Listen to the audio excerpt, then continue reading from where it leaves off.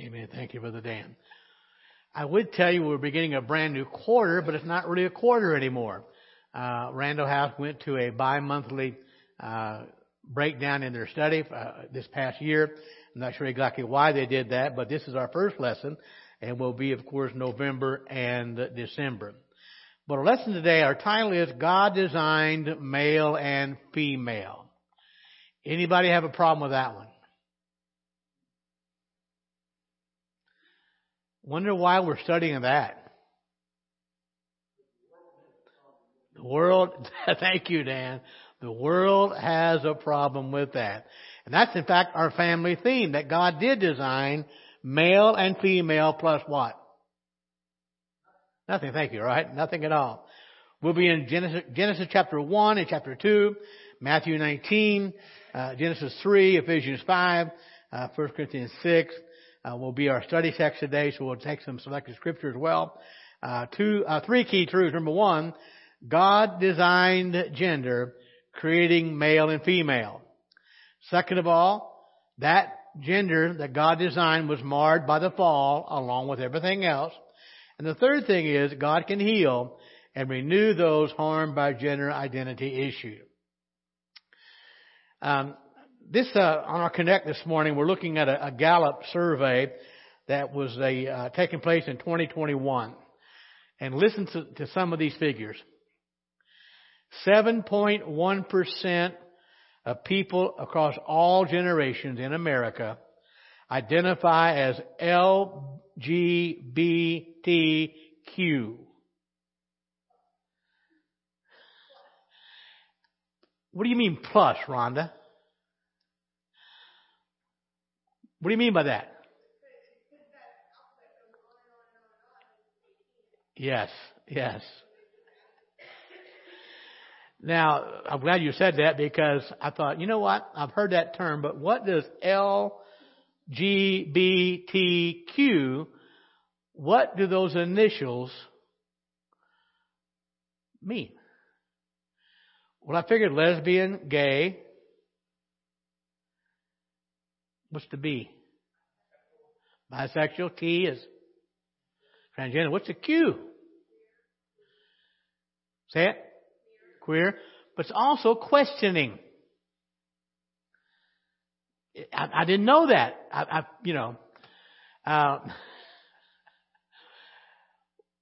Tricia, you said it, and I'm not picking it. But when's the last time we used that word queer?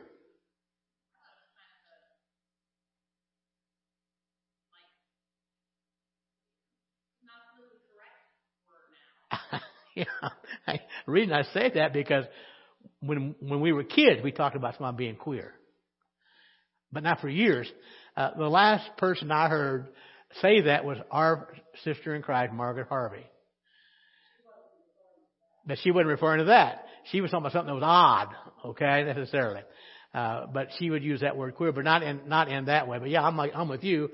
I thought that was no longer politically correct. So what I did Google that this morning, and it does also mean questioning. And Rhonda, I knew somebody was going to put that word plus in there because it could go on and on and on. It's kind of like when you start a sentence, you put ... There's a lot more goes with that. But so 7.1% of all people across all generations identify that way. Now, okay, the millennials, those who were born between 1981 and 1996. I don't think we have any of those here today, do we, this morning? Now, come on, Rick, put your hand down. Okay. Yeah. Millennials, 1981 to 1996, 10.5% identify. Gen Z, 1997 to 2003, 20.8% identify. Think about that. Isn't that the truth? Now, I think we have some Gen Xers here this morning. 1965 to 1980. Put your hand down, Rick. Okay. Yeah, we've got some Gen Xers here, all right? Let's see here. Get this right here. 4.2%. Now remember the Gen Z, 20.8%, Gen X, 4.2%. Here I am. Baby boomers, only 2.6% identify. And then the traditionalists, those born before 1946, only 0.8% identify. So we got 0.8%, 2.6%, 4.2%, and then 20.8%. And Wayne, you're right, it's going the wrong direction. So my question is, why do you think there's been such a drastic increase between the generations?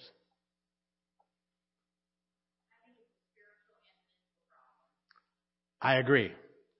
What do you mean by that, Tricia?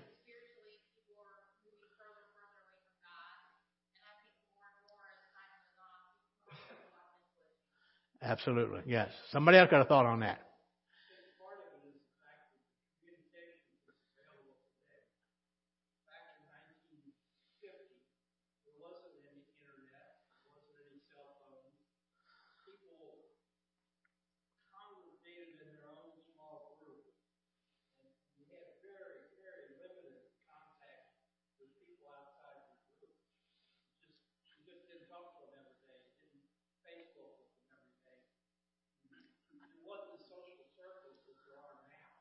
I think that's part of it.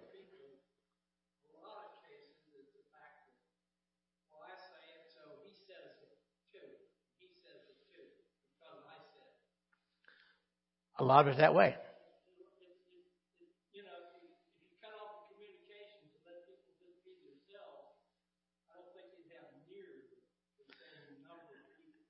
Oh, I agree with all this.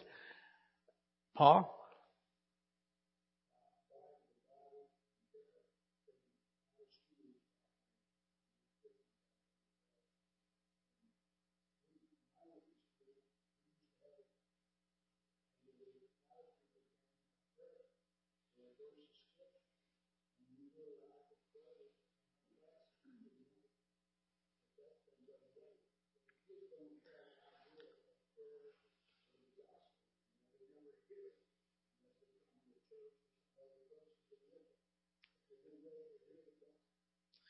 So do you think that's helped society or hurt society, Paul? It has.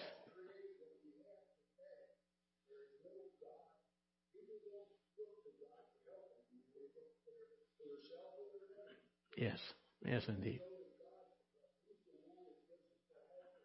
Yes, he is, indeed. And you know, the sad thing about Paul on this subject, a lot of people think the Christianity, the Bible is harmful to people. Just the opposite. Look what's happened. So all that being said, and again, all of these I think play a part, but Tricia, I think most of it is spiritual decay in our nation. Also, I understand some people would argue the fact, well, in the older generation, that just wasn't the thing to say, so you kept it to yourself, blah, blah, blah. But Dan, I also think people let other people influence them. I mean, now let's think about this. What's the only way a 4-year-old boy is going to think he's a girl? Say it again. His parents. Or a 4-year-old girl thinks she's a boy. Because somebody, parents normally, put it into their head. But here's what we need to understand. One of the connect options we would have had today would be play a short video. And I did look at it, but it was rather long to show in a Sunday morning service. But it only had one comment in this video. And this guy was on target. I don't mean that. He was giving the biblical viewpoint. But the one comment said, God created them male and female, end of subject. And that's pretty well it, isn't it? But again, because of the spiritual decay in America, the lack of prayer in our schools, the Bible's been kicked out of public square. And so people have no idea. They've forgotten who God is. But it's interesting, without a doubt, it's that downward spiral into depravity that leads more and more people to identify that way. And by the way, that's what Paul wrote about in Romans chapter 1 and in verses 18 through 32. But nonetheless, I think if we would remove the presence of the influence of today's culture, it would go back to the previous ways. Because culture is influencing people just that way. Now, here's what Wayne, you mentioned a moment ago. It's the world's got it wrong. Bible's got it right. Okay? So hopefully today we're going to find out, even though the culture's view about gender identity are changing, what about what God says? It's not going to change. When will it change? It never will change. So without a doubt, gender and gender identity are hot topics in our culture today. We hear them discussed. We hear them debated in more and more context in education, in sports, in music, television, movies. Dan, you mentioned social media, healthcare. But the bottom line we need to ask is, God, what do you say about this? So everyone has an opinion, right? But who has the facts? God does. God does. Key truth number one. God designed gender, creating males and females. Let's read in Genesis chapter 1, verse 26 and 28, and skip down to chapter 2, verse 18 through 25.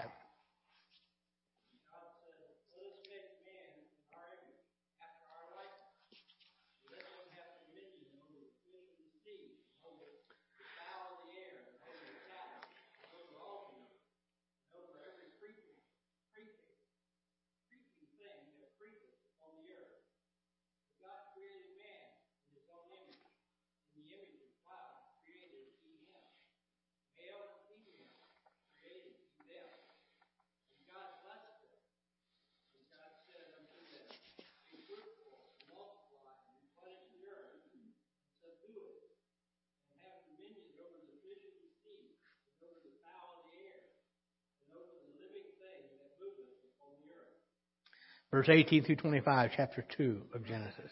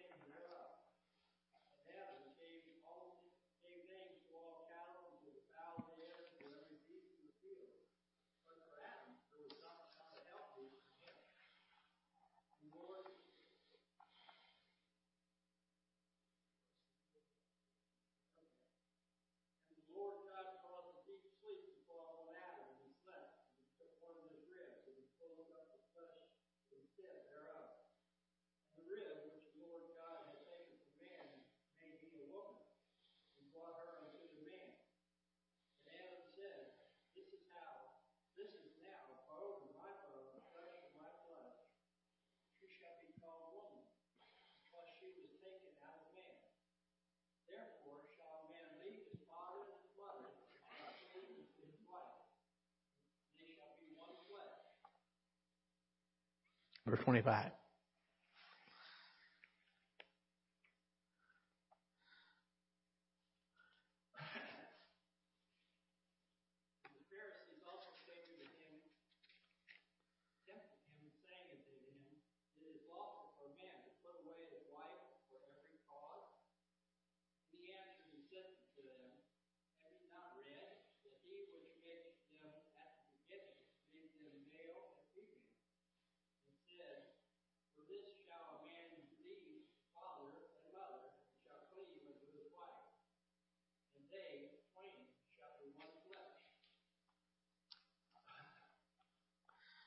Verse 6 too. Yeah.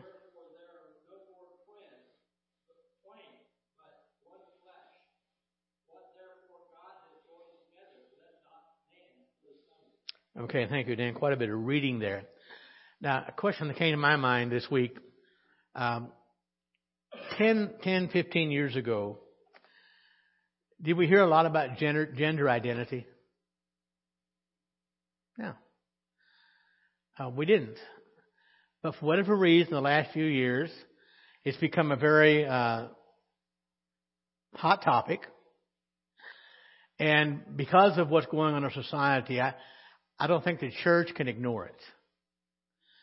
We need to address it, and we need to address it biblically. And parents can't ignore it either.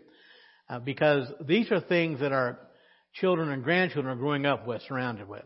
And they're being bombarded. And trust me, most secular institutions are trying to whitewash the brains of our children. In fact, this LGBTQ plus, Rhonda, community, they're coming after our kids. They really, really are.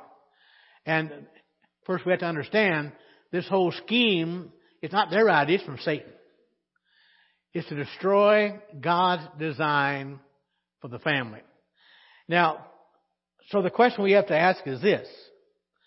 What does the Bible teach about gender? And we just read it. Thank you, Dan, for reading it. And what does the Bible say? What does God say about gender? How many are there?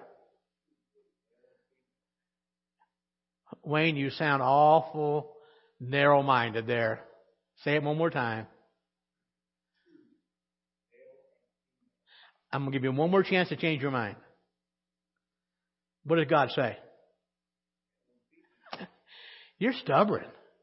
But you're right, Wayne. That's exactly what God says. Male and female. They are distinct, and yet they complement one another. And I like how you put it, Wayne, because God is clear about that. He is not ambiguous about that at all. The Bible says that man, human beings, people, are different from animals. We are of a different kind. We are created in the image of God. The animals are not. That means we have freedom. We have responsibility. And we also have personality.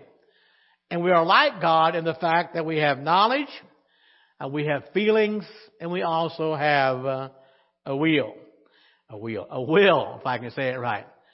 Now, also understand, boy, anybody got a wheel today? Okay. Also understand, God created male and female, two distinct genders. May I ask you this morning, when did God ever make a mistake? He never did. He never did. Now, if God wanted to, if that's what He wanted, could He have made more different? Yes, but He didn't. Male and female created He them. But also, well, my question would be then, why did God create male and female? What was the purpose?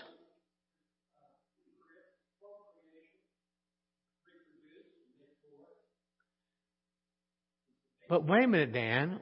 What about birthing people?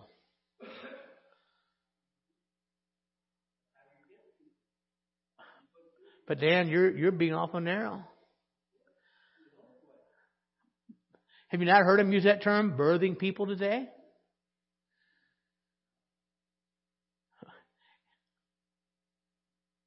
God says you're a woman. You're a man. And you're right, for procreation.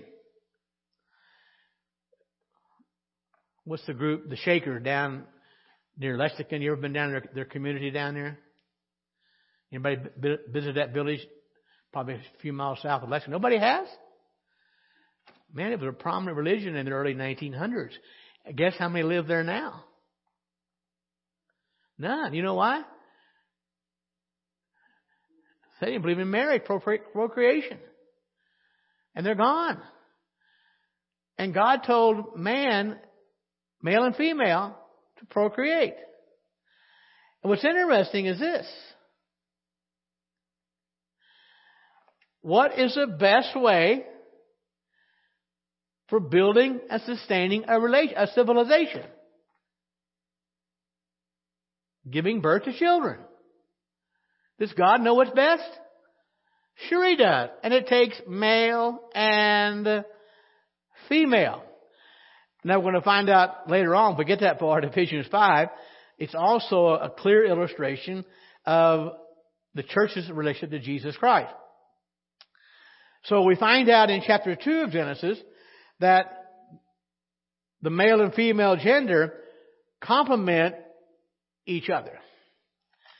Now we read a moment ago where not Noah, that was a week or two ago, Adam named all of the animals. But when he got finished, he was a little bit disappointed in what? None like him. And he was lonely. And God knew that Adam was lonely. And God knew that Adam would need a helper. So that's why He created a woman. Now, understand something, folks. Being a helper does not imply being inferior. Psalm 121, God Himself is referred to as a helper. In the New Testament, in John's Gospel, the Holy Spirit is referred to as a helper. And so we have to understand, God understood the emptiness that Adam felt without a woman. So God created Eve. Now, men also understand, nowhere does the Bible teach a chauvinistic attitude for men. That is not taught in the Scripture. So we know that God created Adam from the dust of the earth. Where did He get Eve from? From where? Adam's rib.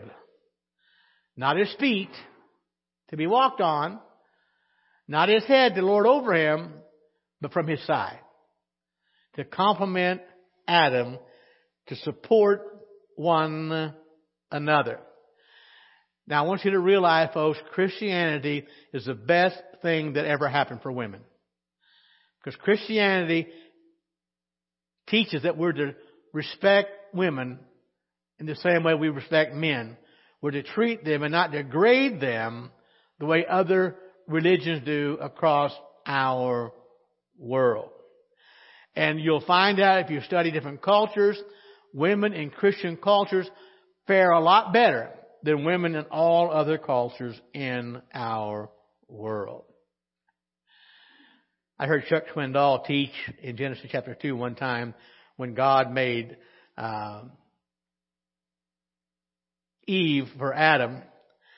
And in verse 23, Chuck Swindoll interpreted as Adam saying, "All right, God, now you're talking. I finally got somebody that's compatible with me." Now also understand, there was a spiritual oneness between Adam and Eve. There was not just a communion of the body, but also of the heart. And of course, that was what brought joy to Adam. And so marriage is a holy appointment of God. It's His design.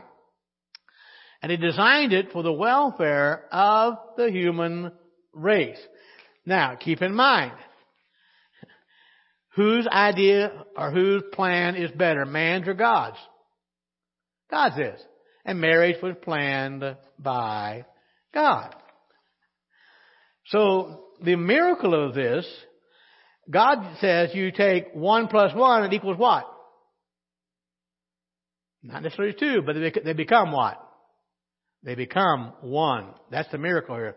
2 people become one. So the principle was, leave your father and mother and cleave to your wife. Now we know Adam didn't have any parents, so this would apply to future generations. But also, Dan, you read from Matthew 19 a moment ago, and there are many who would argue that Jesus never spoke about marriage or gender identity especially, to those issues, but that shows you they don't know their Bible. Jesus did speak about that, about marriage, but he also says that God created them male and female. So, you have the Old Testament in Genesis where God says they're male and female. You get the New Testament in Matthew. What does Jesus say about that? Say it again, Wayne. Male and female. So did it change? No. And it's never going to change. So keep it in mind, what we hear from a lost world is always inconsistent. It's always changing. And Rhonda, that's one of the reasons the plus is on the end of that alphabetical soup they use to identify themselves. So here's the thing. Here's the thing. Years ago, the mantra was, hey, you're born this way. So the conclusion was, don't try to change yourself. Just be who you are. But what does the world say today? Who you think you are. Change yourself if it doesn't fit.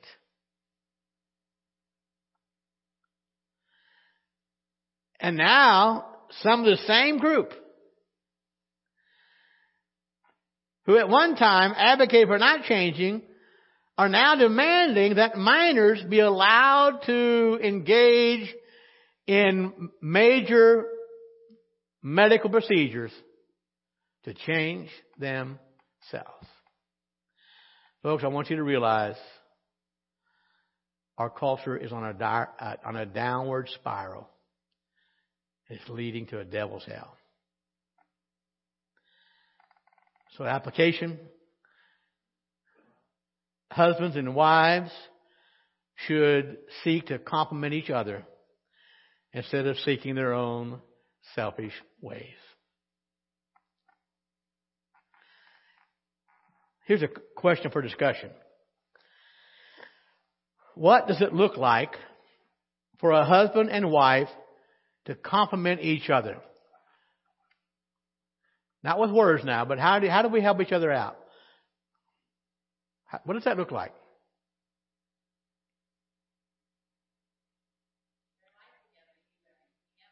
Do it again? Yeah, exactly. You're not pulling in different directions. But now, Dan, I know your wife, and I know she needs to take care of you. But my wife, but she does, and you're right. And we help each other. We recognize each other's weaknesses, and we're there to support one another. Did you hear the story about the husband and wife one day were laughing about how competitive they were?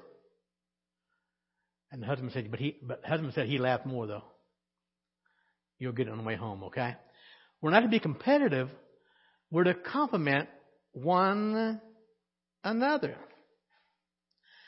Now, we mentioned a moment ago that there are some who would try to tell us that Jesus never spoke about sexuality or gender identity. Now, Dan, you just read in Matthew 19 a while ago. And so what did Jesus say about the different genders? How many did he say there was? 2. What were they? Male and female. So he did speak about that. He certainly did. Now, we talked about the idea of husband and wife, male and female. And we know the reason that is so important. It's the best way to build and sustain a society. And folks, that's the only way God intended for it to be. So number one, God designed gender, and He did, and He created males and females. Second key truth, God's design was marred by the fall. Genesis chapter 3, verses 7 through 20. Anybody want to read that?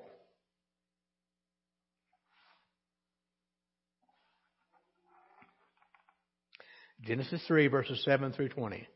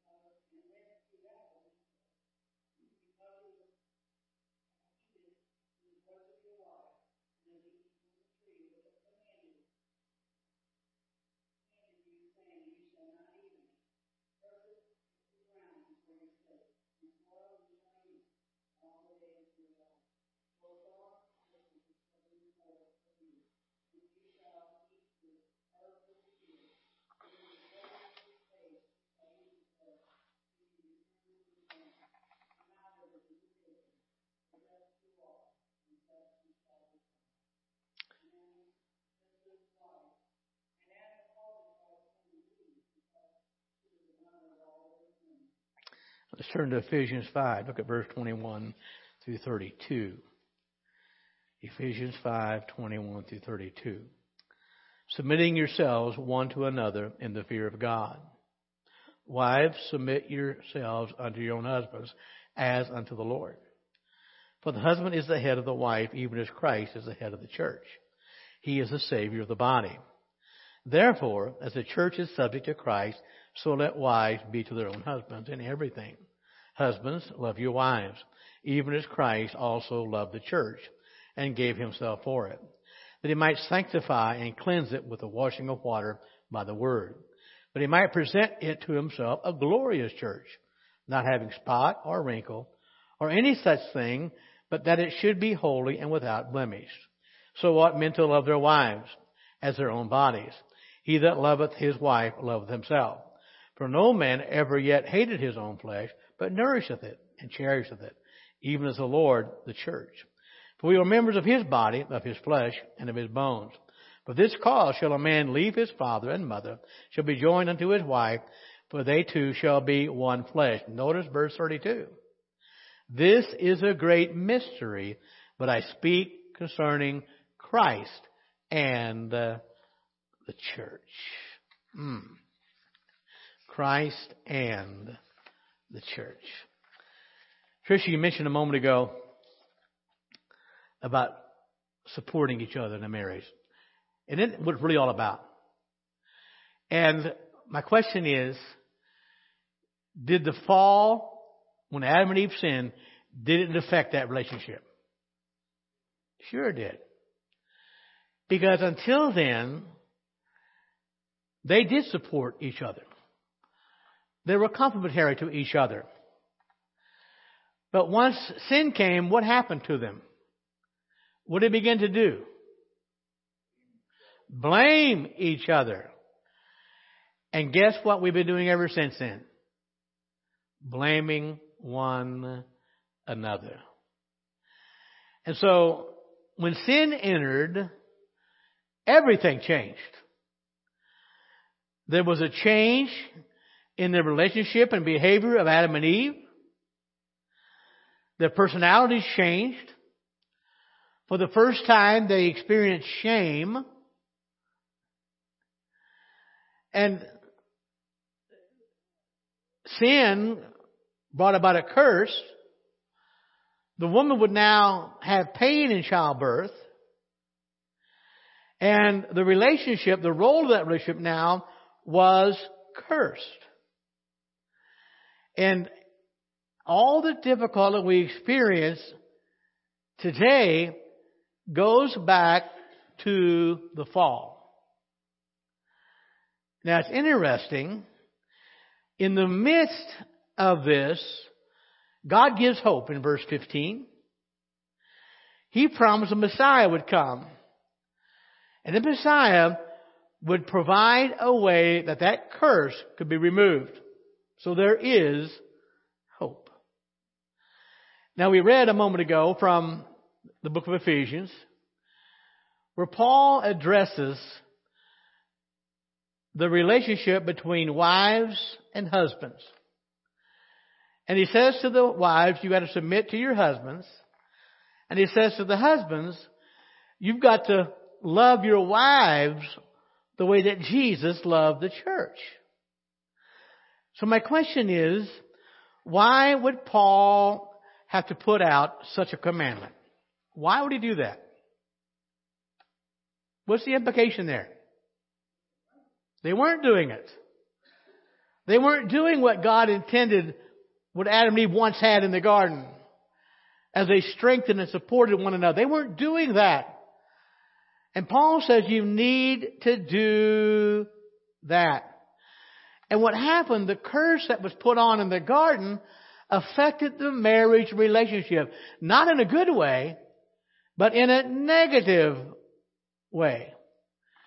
And again, no matter what God says, and even though it may go against our grain, why should we follow God's principles for our marriage relationship? Why should we follow His principles? What did you say, Wayne? Wayne says because they're right. There he goes again, being so narrow-minded. But the world says this. Or my own will says this. Isn't that true? Sometimes we go against that. But the bottom line is God's principles are right, but also God has our welfare at heart. He wants us to enjoy our relationships to the best extent possible. And so Paul, writing to some new believers at Ephesus, and for us as well, is there some things you need to know. And Paul says, follow God's principles. Because God wants men and women to love each other, to respect each other, and to compliment each other. Paul says, wives, submit to your husbands. Paul says, husbands, love your wives the way that Jesus loves the church. And how much did Jesus love the church? He gave his life for it. So Paul said, husbands, you need to be ready to lay your life down for your wife. And by the way, men, when our wives realize that we are willing to lay our lives down for them, it makes it so much easier for them to submit to us. Now again, we're not to be chauvinistic in that. And Paul says in verse 31, when you do that, when you submit to your husband, when you lay your life down for your wife, Paul says then you become one again. You become one again.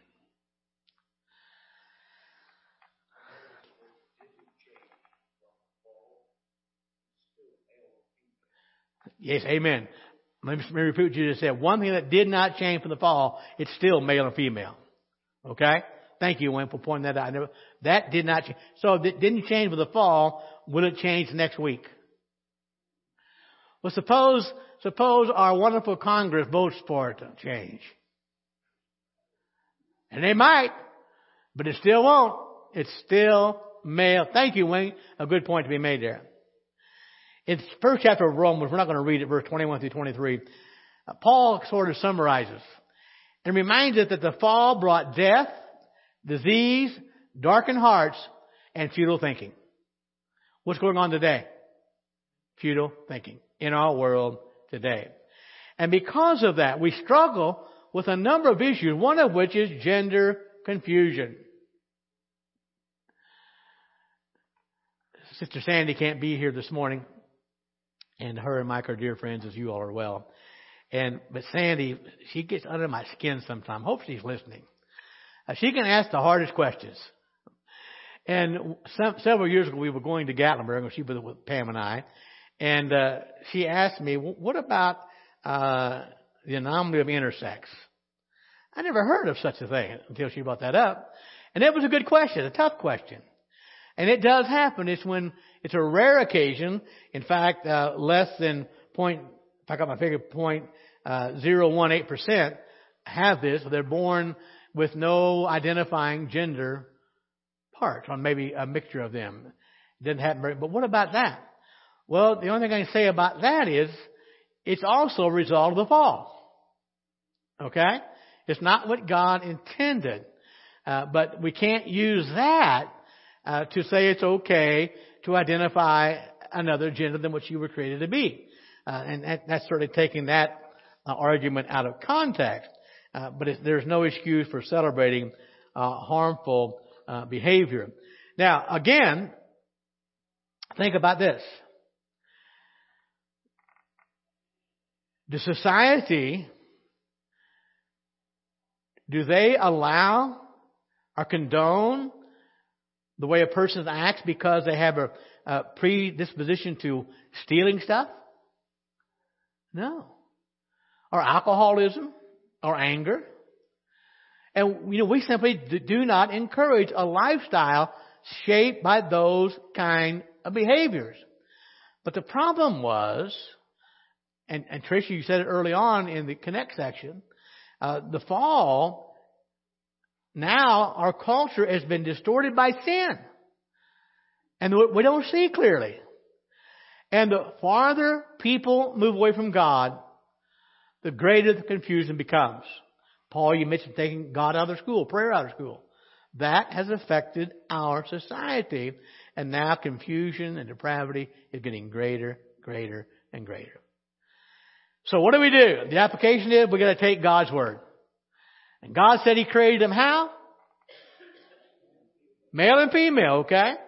And we got to believe Him, not a deceived culture. So what are some of the ways, though this is a loaded question, what ways have we seen society push unbiblical ideas relating to gender identity? Say it again. I like that. And they're pushing it hard. I don't know, Tricia, I may have heard you say it in one of our private conversations, and I'm not trying to, but I agree. If I'm wrong, but I think you said this. It's bad enough they want to do it themselves, but I don't want to push it on me and my children. Okay? But they're pushing it everywhere. So my question then, what impact is that having on our younger generation? Say it again, Pam, I'm sorry.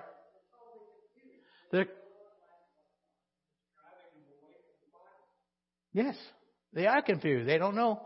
And the sad thing is, now listen to me, folks. Trish, you said they're pushing everywhere. And we see it in advertisement.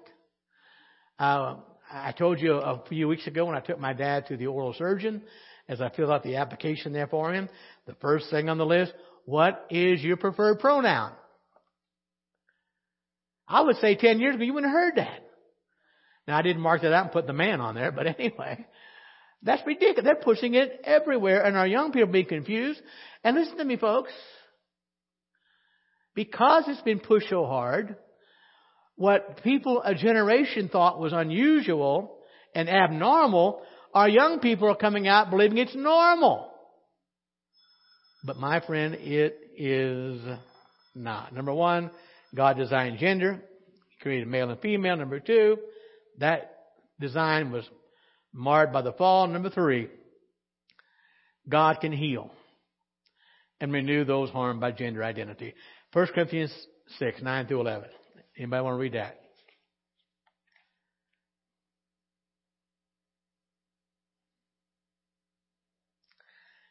Know ye not that the unrighteous shall not inherit the kingdom of God? Be not deceived.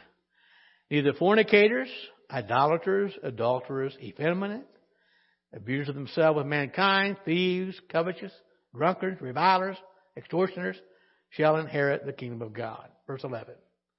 And such were some of you.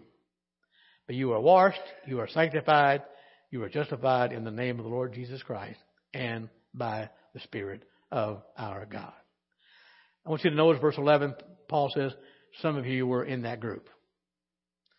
Some of you, Paul says to the church of Corinth, you were fornicators, you were idolaters, you were adulterers, you were homosexuals, you were lesbian. What does it mean you were? Say it again. One more time. I heard you said, you're now out of it. You're no longer. Why are you no longer out of it? In it. Say it again. Because of Christ. Jesus can heal from that. So what should our approach be? Number one, don't bully him, okay? Number two, there's never a time to be crude or rude. Many of you may not remember this, but it's been probably about 10 years ago. We had a man come into our church dressed as a woman. And my nephew was staying with us at the time, and I told him about that.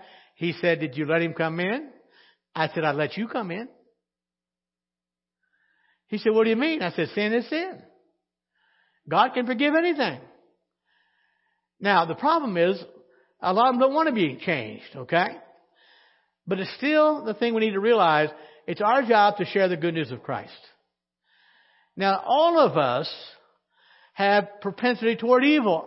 Even you and I do. And Paul lists a whole bunch of people on that deceivers, adulterers, all that kind of liars, thieves, drunkards, all those. And God can bring us out of those things. And He does. And we have to let them know that God does love them. And He wants to change their lives if they would only let Him. Let's stand together. Folks, we need to pray for our nation. We need to pray for our governments and pray that the church will take a stand, not with a finger pointing, I dare, but arms out, that we care and that Christ can change their life. Father, we thank You for Your precious word. We thank You for Your principles and Your guidelines. But Lord, help us to live a life pleasing to You. We love You so much, and we ask this all in Jesus' name. Amen.